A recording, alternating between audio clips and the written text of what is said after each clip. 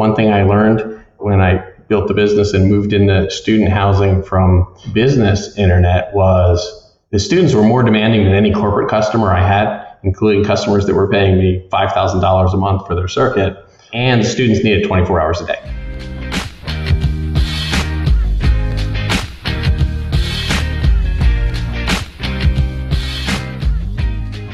Welcome to the Student Housing Insight Podcast, where we are putting you in touch with the people who bring student housing to life. I'm your host, Wesley Dees. I'm also the CEO and founder of Student Housing Insight. That's right. Student Housing Insight is not just a podcast. Rather, SHI is a platform for industry professionals to network, share data, and to just develop best practices for operating student housing facilities. If you want to learn more, go check us out at studenthousinginsight.com. Again, that's studenthousinginsight.com. We also produce the industry's monthly webinar that's focused on student housing operations. It's called Shop Talk. And it's not just led by me, it's led by a committee of C-suite and executive level industry veterans. So the content is always timely and relevant to what's going on in the industry. You can register to receive notifications for those monthly webinars, and you can also review past webinars at the website, which is shoptalk.info. Again, that's shoptalk.info. Well, today we've got another special Behind-the-Biz interviews, and this one is with Dan Myers. He's the founder and CEO of Dojo Networks. If you've never heard of Dojo Networks, they are a leading provider of high-speed internet, managed Wi-Fi, and network security services to the student housing industry.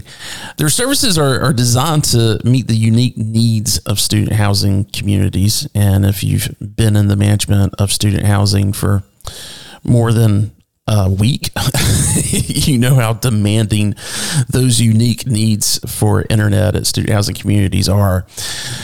But Dojo is all about providing reliable and secure internet access to those residents. There's really been a focus with them on innovation, and I've got to say just exceptional customer service. Dojo Networks has never lost a service contract that wasn't renewed. If you become a customer, you tend to just stick with Dojo Networks. That's really impressive for them to be able to say. And so with that being said, let's go ahead and get into the interview with Dan Myers of Dojo Networks.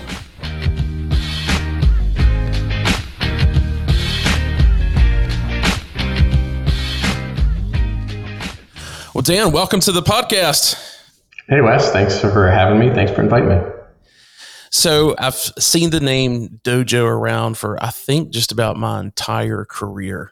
But you've kind of been around student housing for probably longer than I have. I don't know. I mean, so I was a student and I lived in student housing way back before the internet. So there's that. But yeah, we've been providing internet student housing for over 20 years now. So 2002 is when we started providing internet to first apartment buildings in State College, Penn State University. For those out there in the audience that don't know anything about Dojo Networks, give us just kind of that 90-second elevator pitch or whatever as far as what it is that you guys provide to the student housing industry. Sure. Happy to do that. So, I mean, we started as a dial-up ISP back in 1996, that internet experience and making sure that things were working for people. And obviously lots of things weren't working back then because people had like old computers that weren't meant to dial up and so on and so forth. Then we started trying to figure out how could we offer broadband as this dial-up ISP because we couldn't use the cable lines, we couldn't use the phone lines, so we needed to find an alternate path. So we started working with wireless and testing wireless technology to beam bandwidth around pre-Wi-Fi. It uses the same 2.4 spectrum, but we were using it to go rooftop to rooftop. And we had businesses that wanted internet that we had been working with, and they said, well, we want faster. So we found out a way and engineered a way that we could deliver and replace T1 lines using wireless technology. And that was what we were doing. And we were building that pretty rapidly. Remember when T1 was the thing? What's a T1? 1.5 megabits. That was blazing fast, right? And some people had fractional T1s that were even less, but they were still considered blazing fast back then. So, and geez, when I got into the business, there were some companies who I won't name that were using T1s to serve some student housing. That was the bandwidth that they were bringing to some apartment buildings. So we were exclusively serving businesses, but as I looked around town, I'm like, man, there's all these big apartment buildings and students are going to need internet. There wasn't really a lot of options for them at that point. The cable companies really weren't doing much. So we started serving them with Ethernet to the unit. And then I bought a company in 2004 that was using phone lines. And I know there's a new company out there that's trying to do this, and Starry tried to do it and didn't work out so well because it's just death by 1,000 cuts. But at the time, we were taking internet to these buildings using microwave, and we were serving them using the phone lines, the existing phone lines, to put a modem and a router in their apartments. So we were doing some competitive sell. I don't know, we got up to about 100 buildings where we were doing competitive sell, and my goal was to turn them all into bulk. And slowly but surely, something that I thought was going to take about 2 or 3 years, the owners were going to see the light of day and say, geez, we should be offering this to our students. This is a great thing. Right. It took 17 years. So after 17 years, I got 100% of them. They've all converted to bulk, and they're now all managed Wi-Fi. So, a little bit of time, a little bit of stick-to-itiveness, but we learned a lot. We learned what struggles the students had. We had learned what struggles the owners and the operators had. And it was really about building a system that made things as frictionless as possible. Because, right, you have in a market like Penn State, everybody moves in within 2 days. You've got to have everybody online. And we figured out when we were doing competitive sell how to turn on, thousands of students over those 2 days. But when we started deploying managed Wi-Fi, and when we started deploying in the buildings where I was doing this over the phone line service, I said, well, when you sign a contract with me, I'm going to come rewire your building. Yeah. So I'd come in and rewire the building, with Cat 6 or Cat 6A, so that we knew that we had a long path, and then we delivered fiber to the buildings, and then there were no outages, right? So no outages. We put managed GPS everywhere. So we figured out how to make the system super, super stable. And then we started integrating with the property management software to make it so that it was just touch-free for the operators. They had a resident move in, they just put them in their system. It integrated with our system. The resident got credentials, an email 2 weeks before they got there. Hey, here's how you get on the internet. Here's who you contact for support. And then 24 hours before they move in, they get a text message and says, hey, welcome to your apartment tomorrow. Here's your credentials to hop on the network. So now all of a sudden, I don't need techs running around buildings. Yeah. The resident shows up, the network's there, the network's working great. We're monitoring it. We know everything is the health of everything. And so it's great. And so we've been able to then scale that from the one market of State College to we're in 24 states today. And we're adding 100 properties a year. So that's kind of the evolution, as it were. The origin story kind of brings us up to date. As far as what you guys are deploying today, what does that typically look like in a student housing community? Yeah, so you're delivering fiber to the property. In most cases, you want to bring in a primary and a secondary provider because you just don't want to have outages. Not everybody can afford that increase in price, and they just have to be aware of the caveat. But so you're bringing fiber to the property. In most cases, you're bringing at least a 10 gigabit circuit, sometimes more, sometimes 20, sometimes 100, depending on the size of the property. And we're deploying typically gigabit, although we can also deploy multi-gigabit. Again, it's a price. Are you ready for the price to jump into multi-gigabit, or you to build the wiring structures that you can support it, and you replace the electronics down the road? So for the most case, we're seeing in student housing, most people are deploying gigabit, not because the students need it, but it's really a marketing thing, right? Oh, I've got gigabit. Because on 100 megabits, you can do 4K video streams, as long as you've got a good solid 100 megabits. But again, gigabit is the thing. So they'll pay a little bit extra to offer gigabit. We're deploying Wi-Fi 6 today. Most people are jumping over 6E and waiting for 7. So when Wi-Fi 7 comes out, we'll jump to Wi-Fi 7, which will be soon. I don't even think I've heard anybody talking about Wi-Fi 7 yet. Is that like a next year thing, or what is that? It's probably in 2 years. Right now, the price of the Wi-Fi 7 gear is that so much more, or going to be so much more than Wi-Fi 6, because the manufacturers have just deployed Wi-Fi 6. And some of them, like I said, have skipped 6E just because the benefits compared to Wi-Fi 7 just aren't there. And they had just rolled out 6 2 years ago, right? So walk the audience a little bit through kind of two different scenarios. One, because we've got a lot of developers that listen to it. And so a lot of them are used to, bringing during that pre-development process, kind of bringing you guys into this. But talk really quick about new developments. When is kind of the ideal time to bring, a group like yourself in? And then for those that, they've got an older property, maybe they're looking at throwing in some capital to speed things up. What does that process look like? So if you'll start with the development first, that would Yeah, I mean, you want to bring us in as early as possible. I mean, 12 to 24 months before occupancy. So we can look at the plans, make any suggestions or input. I mean, you can take fiber to the unit, but there's pros and cons. In most cases, the way we build is we're taking fiber to the property, we're taping fiber to all the data closets, and we're taking Cat 6A into the unit and not fiber into the unit, having a pathway to potentially replace it with fiber down the road. Because fiber doesn't necessarily make sense in the unit, because if you have power outages, the internet goes out, right? Because you're powering the access point from the unit instead of powering the access point over the Ethernet from the data closets. So how we like to build from a stability standpoint is be on generator power if there's a generator, have battery backup in every data closet, power the APs from the data closet. So then if there's brownouts or power outages, things like that, internet keeps working. Their phones are going to keep working for, 12 to 24 hours. So for Wi-Fi calling, emergency access, all those kinds of things, you want to build the most stable network that you can. Right. So that's the wired part. How about the wireless part? Is there, for a new development today, is there something specific you would recommend to folks? Again, every building is different and every building is unique. So there's always unique challenges. So you want to take a look at those and you want to share. And we like to share with the owner, here's the pros and cons, here's the decision points, and here's the levers you can make, because some of them have costs, some of them have trade-offs, and you can guide them. And we like to, here's our guidance. We also like to set up our proposals and our offers so they're sustainable, right? With Ruckus, which is our preferred manufacturer of hardware, and they're kind of the leading hardware manufacturer. Yeah, they had some supply chain issues during COVID, but they're still leading the industry in the apartment space and what the capabilities are around Ruckus. But there's a licensing fee, right? And so some operators will put it in, and when I say operators, I'm talking about MSPs or ISPs, will put that in the CapEx. So it gives you a 5-year license. But then at year 6, someone's got to come up with that licensing fee again.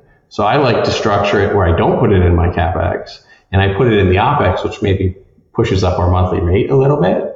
But then, if you roll into year 6 or year 7, you've cut, it's just there, it's built in.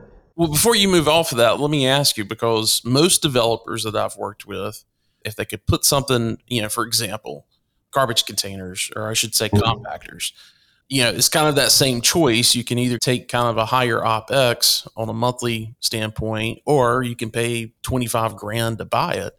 Mm-hmm. From their standpoint, they're looking at it from if that lowers, because basically every dollar of NOI is going to be somewhere between $14 to $18 of value. Right. And so from that standpoint, it kind of makes a lot of sense to go ahead and buy that. Is it the same way with that licensing fee, or is that? So that licensing fee, you're going to have to keep buying it. The other thing is, at some point, you're going to have to refresh the equipment. Is that at 5 years? Is it 6 years? Is it 7 years? Yeah. So I like to build into my operating, at least when I build the model. So I'll build that into the operating cost enough of a budget that if they decide that year in their 5-year agreement, and they say, hey, yeah, we're really happy with everything, we'd like to sign a 5-year extension. I like to build my model so that if they sign that extension, they don't have to come up with CapEx again. Yeah. Okay. Right. So I've got it built that way so that it's just sustainable over time. I'm building a sustainable model instead of hey, I'm going to make all my money in this contract and then, whatever happens. It's just not how I look at it. Gotcha. And in 20 years, we've never churned out an operator. So anybody that we have started working with in the last 20 years, we're still working with them, and we've kept them up to date on the technology as the technology's evolved. So I'm looking at it really big picture. And then when I have that model, like you said, hey, we want to put more in the CapEx, or we want to put more in the OpEx. That's fine. You want to buy down your rate. You want to do these different things. That's a math problem for us. Gotcha. But I build the model right so that it's sustainable for the long term. Yeah. Then dividing it up and say, hey, we want more of it. We want to pay it up front now, and this is how it's going to play out operationally. Or we want to pay less now or zero now, and we want to spread all that CapEx, because everybody's different as to what their financial situation is. A brownfield, an existing operator may say, I can't come up with, $1,000 a unit or $500 a unit, and say, okay, well, let's figure out how to finance that out over your first term, and then you're going to roll in at the lower rate on renewals and things like that. So again, it's working within what your needs are as an operator from a financial standpoint, and what it is you're looking to deliver. Like, do you now need, outdoor Wi-Fi in your common areas, parking lots, where everybody's got their smart cars and things like that need access, and elevators is some, consideration. So where all do you want coverage, just in unit or all over the place? And as you know, the networks we build, you hop on your own private secured network, but you can go anywhere on property. You can roam anywhere on property. Yeah. So it's really elegant. Yeah. That's a really nice feature, even as from a standpoint with, regional managers and things like that are going from kind of property to property, having that ability in that office network that I can immediately get on to no matter what property I'm at. If it's with Dojo, I'm able to log exactly. In. Yep. You go to any property and just immediately hop on the network, not have to get what's my password here and whatnot. Yeah. That's fantastic. So going over to the other side of it, where we're trying to possibly upgrade something, what's that process like these days? Because back when I was on the development side, talking about early 2000s and up until I guess about 2011 or so, it was very much you're building out the infrastructure. Typically, there wasn't Wi-Fi involved at that point in time. That infrastructure was typically fiber under the ground. There was some type of conduit throughout the property, if it was a garden style or whatever. When you're upgrading something that was built during that time frame, is it pretty easy at this point? Or are you finding yourself with, or I should say, would an owner today find themselves needing to consider some more infrastructure upgrades and not just changing out telecom equipment? Every situation and every property is unique, right? I mean, we've done lots of rescue programs. We've probably rescued over 10,000 units where we've come in, either there was another operator that was just falling down, or it was a cable operator that they wanted to move into something that was more managed, where they could make the NOI or had more control over their resident experience or a better resident experience. Some places there is good enough infrastructure. You need to do a site survey, right? You need to come take a look at what's there. Some cases there was an early, they took an early shot and they put access points down the hallway or something that we know hasn't worked for the last 15 years. And so they don't have enough coverage, and everybody needs a wired port today to be able to, especially in student housing, right? Video gaming is the most important thing while they're at school, right? It's more important than grades and everything, is that their character doesn't get killed while they're gaming. And that's all about having a wired port and not being over Wi-Fi. Although Wi-Fi 7 may go a long way to fix that once the video games support that, because it's a latency issue. So video gamers need to be plugged in. And so student housing, having an Ethernet port in your bedroom tends to be important, but having good Wi-Fi coverage, having working Wi-Fi coverage, having internet that doesn't go out. And then also having the one thing I learned when I built the business and moved into student housing from business internet was the students were more demanding than any corporate customer I had, including customers that were paying me $5,000 a month for their circuit. Yeah. And the students needed 24 hours a day. Yeah. They come home from the bars at 3 o'clock in the morning, and if they're having any problems, they need help. Yeah. And we as a business need to be there to help them. So part of it was figuring out how I take these accounts where we're making $20 a month maybe, or charging $20 a month, including bandwidth, compared to an account I was charging thousands of dollars a month for, and deliver the same level or a better level of support and service. And that was what we evolved Dojo into. It was like, how do we figure out and solve this problem? Yeah. And we built a software stack around it, which we have a really unique, I think I've talked to you about it. Yeah. We have a really unique software stack in our Elemento platform that's unlike anything in the industry and allows us to deliver on those KPIs. But jumping back to your question a little bit, each property is unique. Do they have pathways? Are they garden style and there are multiple buildings?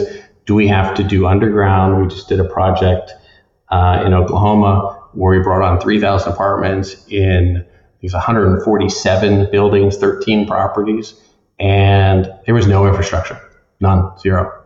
No Ethernet, no pathways to buildings. So we did underground, trenching, boring, outdoor data cabinets because they're garden style with no cabinets. So we put outdoor cabinets with HVAC, so with cooling and heating and environmental monitoring at every one of those buildings, with Ethernet into every one of those buildings. And then you have a super solid network and an infrastructure, that's going to last you the next 20, 25 years. So you can continue to maintain and support those customers at a very high level.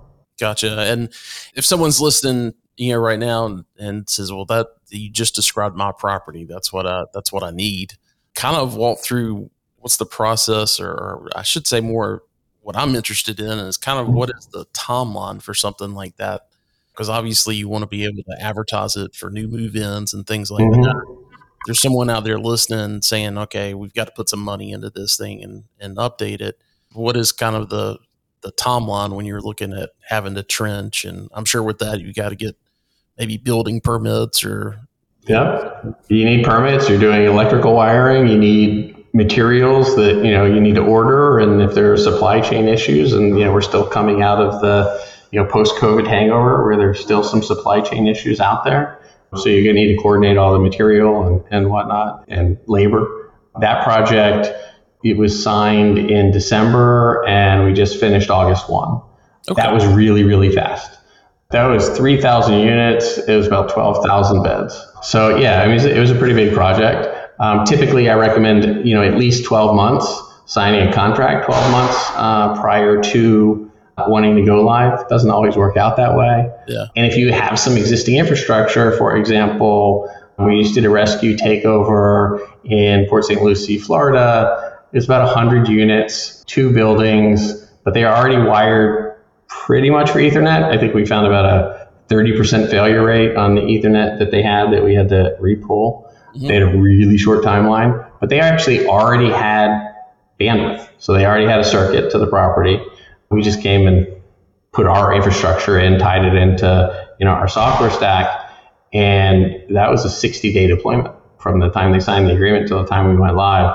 That's atypical. And if I told Joe Drew, my VP of Ops, that we had a project that we were going live in 60 days right now, he'd probably strangle me. Well, hey, talking a lot about internet, and I'm sure at some point in time you've probably delivered video services. Is that something that is still pretty typical in a deployment, or is it? Not really. It's super rare. Even the bigger companies that we work with that were including TV aren't asking us for it anymore. Yeah. TV and phone died a long time ago in student housing because everybody streams what they want. They're from different locations. They want something different. They all need internet. They don't need TV. We have bulk options that start at, $25 a month, but we're almost seeing 0% take rate on TV at this point. Yeah.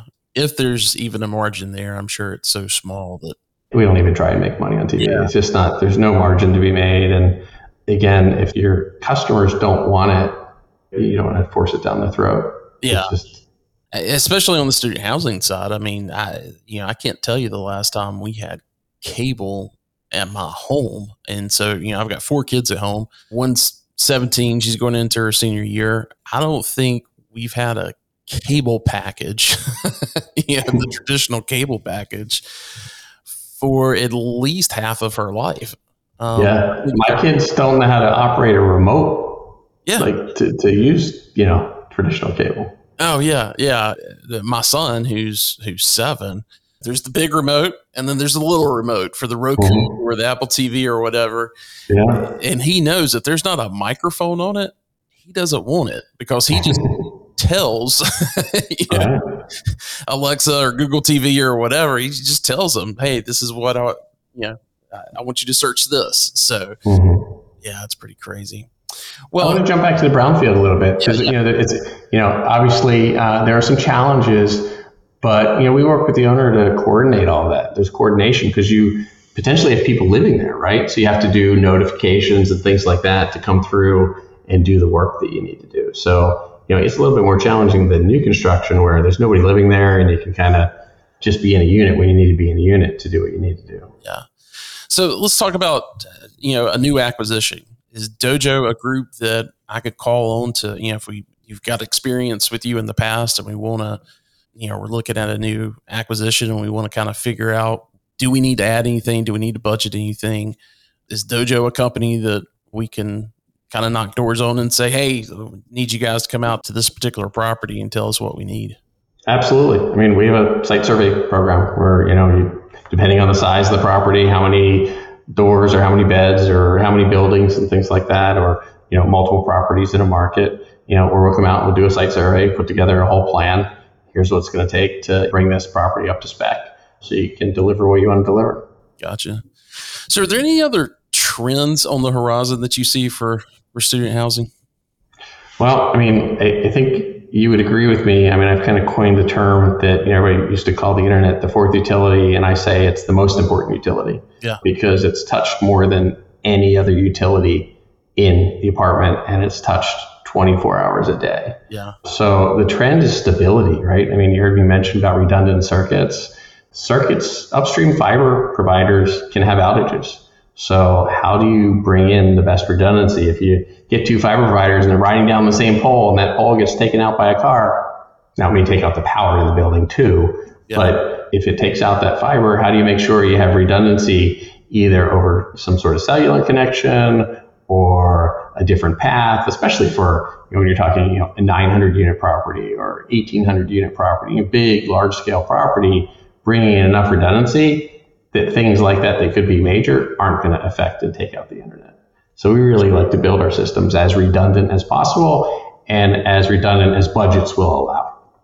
So I want to talk a little bit about IoT and a lot of things that I'm seeing with, smart devices, not necessarily the smart speakers and, or consumer type of things that residents may be using, but really from a standpoint of facility management, be it with, water detection sensors and thermostats and things like that. How are you guys approaching that these days? Is that something do you sanction off a part of the network for that, or what's kind of the process? So we've done some of that, and we've partnered with, again, there's a lot of, it's fractured the space all over the place, and there's different providers that have come and gone and had their different issues.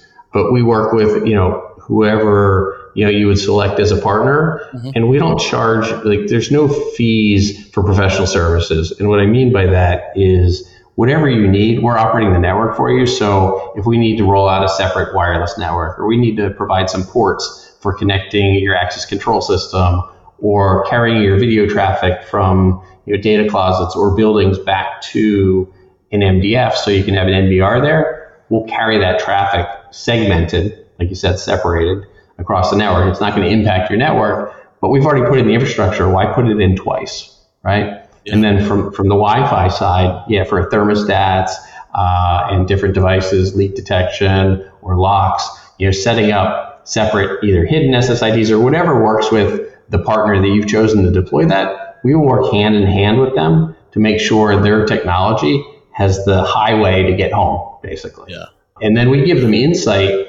So with Elemento, we have different views. So we have, our view, we have the resident view. So the resident can take a look at it, the property owner can take a look at it, and then any of your vendors have an access so they can see their VLAN and how well, also from an RF standpoint, how all their devices are connected. So if they're having any challenges, they can troubleshoot right through our system to see how their devices are connected to the network.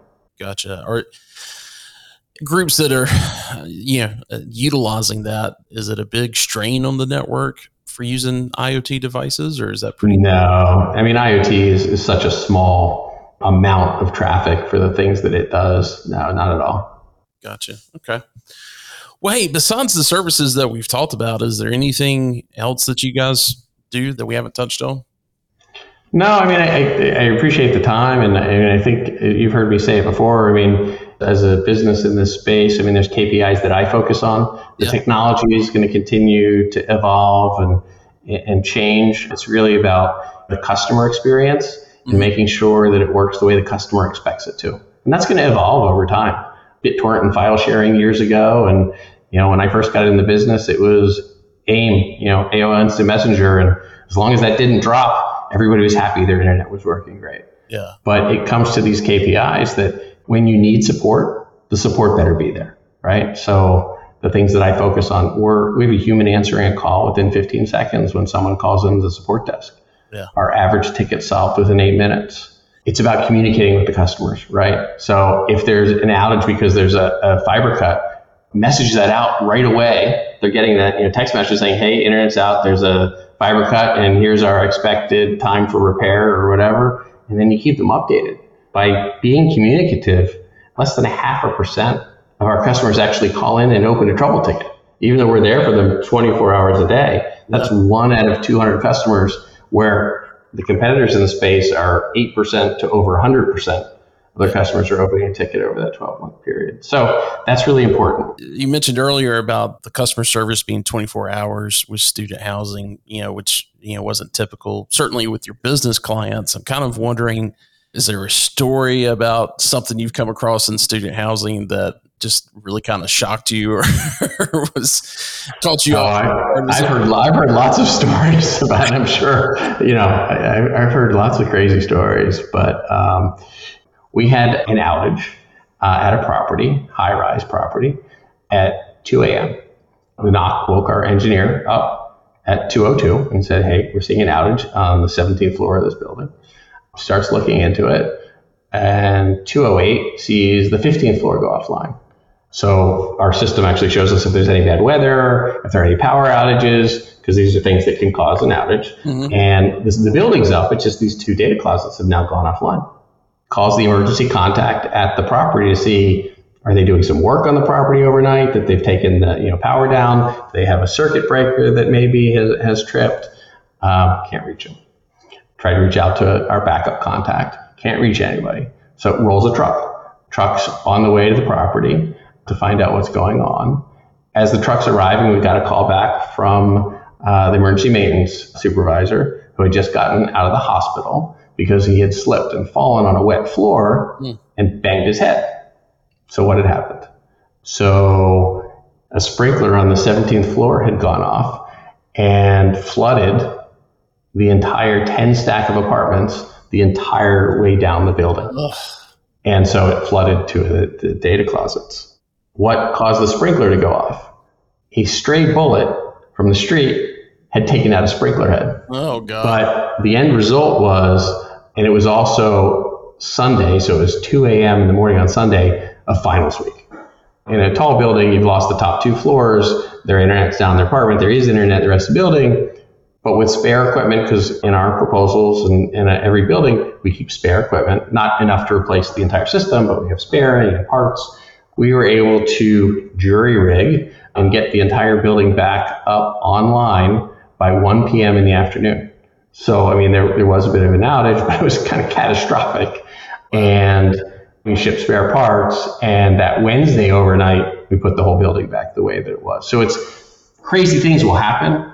How do you respond? The internet is so important. And, if it was you that didn't have internet, how would you want your service provider responding to make sure that your internet's working? And that's how we've trained our entire team, our entire company to think that, it's not like, well, we'll get to it. No, their internet's down. What are we doing to solve that issue as rapidly as we can and communicate to them what we're doing? Yeah. Gotcha. Well, Dan, I appreciate it. It's been fantastic getting to know you this past year as we've been involved with a couple of things, and I've been familiar with your name, for a long period of time, and of course the Dojo brand, and it's been fantastic seeing you guys grow. And I love Penn State, but I'm glad you've been able to move to Florida. It's hot down here, I'll tell you that. Is that pretty much where you guys are based now, is in Florida, or are you pretty much everywhere? We're based all over the place. So I'm in Florida, Todd's in South Carolina, Joe's in Tennessee. We've got people in Colorado, Texas, gotcha. Michigan, Wisconsin, Pennsylvania. So we still have a home office in Pennsylvania, but we're spread out all over. And, we're just adding people. We have lots of contractors that we work with that we've got really tight relationships because we've done so many projects with them. Sure. So we've got people and in every city that we go into, because we're going into new cities all the time. So we've got really tight relationships with people in every town and city that we're going into. Great. Fantastic. So if someone's listening to this, they want to reach out to you, obviously we'll put your contact information and everything in the show notes, but website really quick. Yep. Dojo Networks. So DOJO Networks, NETWORKS.com. Perfect. Well, thanks so much. And we'll talk to you soon. Sounds great. Thanks, Wes. Have a great day. You too.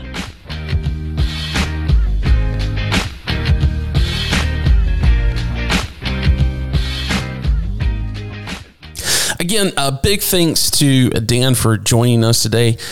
I've been in the industry for close to 27 years now, and I've met all of Dan's competitors. I won't name them, but if you've been in the industry, you know who they are.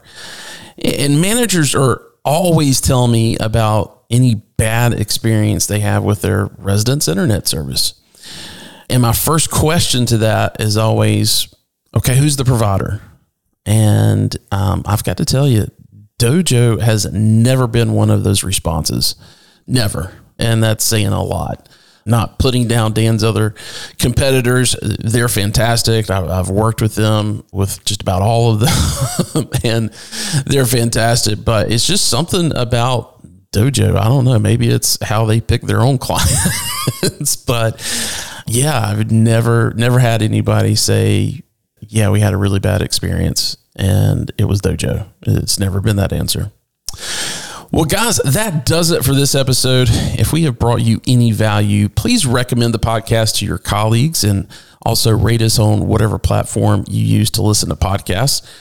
If you have any questions for us, you'll find our contact information in the show notes. You'll also find Dan's contact information there as well if you want to reach out to them for a quote or any kind of question. I'm sure he'll be glad to answer. Well, guys, take care and we'll see you soon.